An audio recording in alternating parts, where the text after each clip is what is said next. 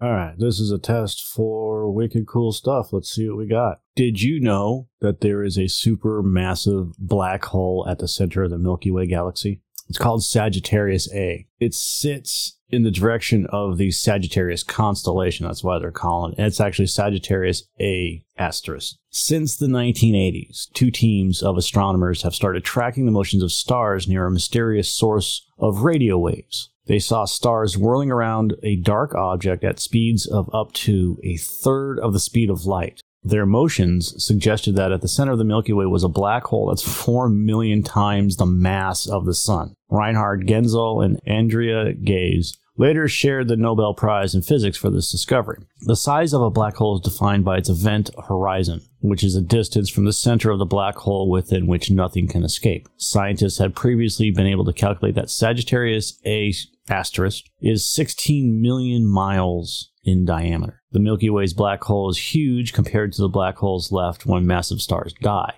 But astronomers think there are supermassive black holes at the center of nearly all galaxies. Compared to most of these, Sagittarius A is meager and unremarkable, apparently. So the image shows all these red lights. If you've seen the image of this new massive black hole at the center of the Milky Way galaxy, it's orange and red. It's a pretty phenomenal image. It'll be up on the video in and of itself. Black holes themselves are completely dark since nothing, not even light, can escape their gravity, but black holes are surrounded by clouds of gas, and astronomers can measure this gas to infer images of black holes within. The central dark region in the image is a shadow cast by the black hole onto the gas.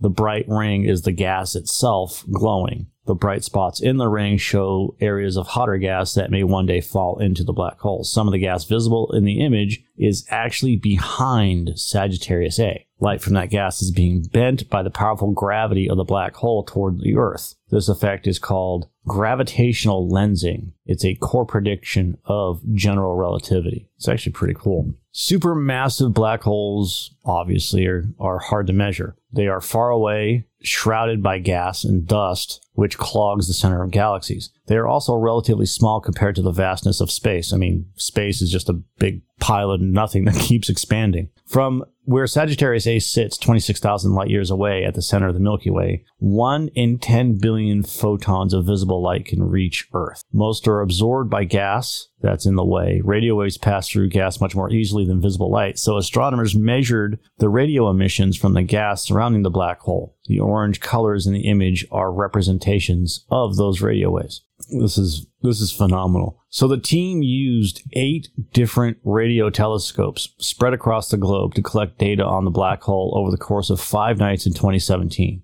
Every night generated so much data that the team couldn't send it through the internet. They had to ship physical hard drives to where they processed the data. Because black holes are so hard to see, there is a lot of uncertainty in the data the telescopes collect. To turn it all into an accurate image, teams used supercomputers to produce millions of different images, each one a mathematically viable version of the black hole based off the data collected in the laws of physics. They then blended all these images together to produce the final product, which is that awesome image. The processing time was equivalent to running 2,000 laptops at full speed for a year. What type of laptops? In 2019, the Event Horizon Telescope team released the first image of a black hole. This one at the center of the galaxy M87 is a behemoth which is 2,000 times larger than Sagittarius A and 7 billion times the mass of the Sun. But because Sagittarius A is 2,000 times closer to Earth than M87, the Event Horizon Telescope was able to observe both black holes at a similar resolution, giving astronomers a chance to learn about the universe by comparing the two. The similarity of the two images is striking because small stars and small galaxies look and behave very differently than large stars or galaxies. Black holes are the only objects in existence that only answer to one law of nature, gravity, and gravity doesn't care about scale. For the last few decades, astronomers have thought that there were massive black holes at the center of almost every galaxy. While M87 is unusually huge, Sagittarius A is likely pretty similar to many of the hundreds of billions of black holes at the center of other galaxies. There's a lot more science to be done from the data the team collected. One interesting avenue of inquiry stems from the fact that the gas surrounding Sagittarius A is moving at close to the speed of light. Sagittarius A is relatively small and matter trickles into it very slowly. If it were the size of a human, it would consume the mass of a single grain of rice every million years. Wow. But by taking many images, it would be possible to watch the flow of matter around and into the black hole in real time. This would allow astrophysicists to study how black holes consume matter and grow. That's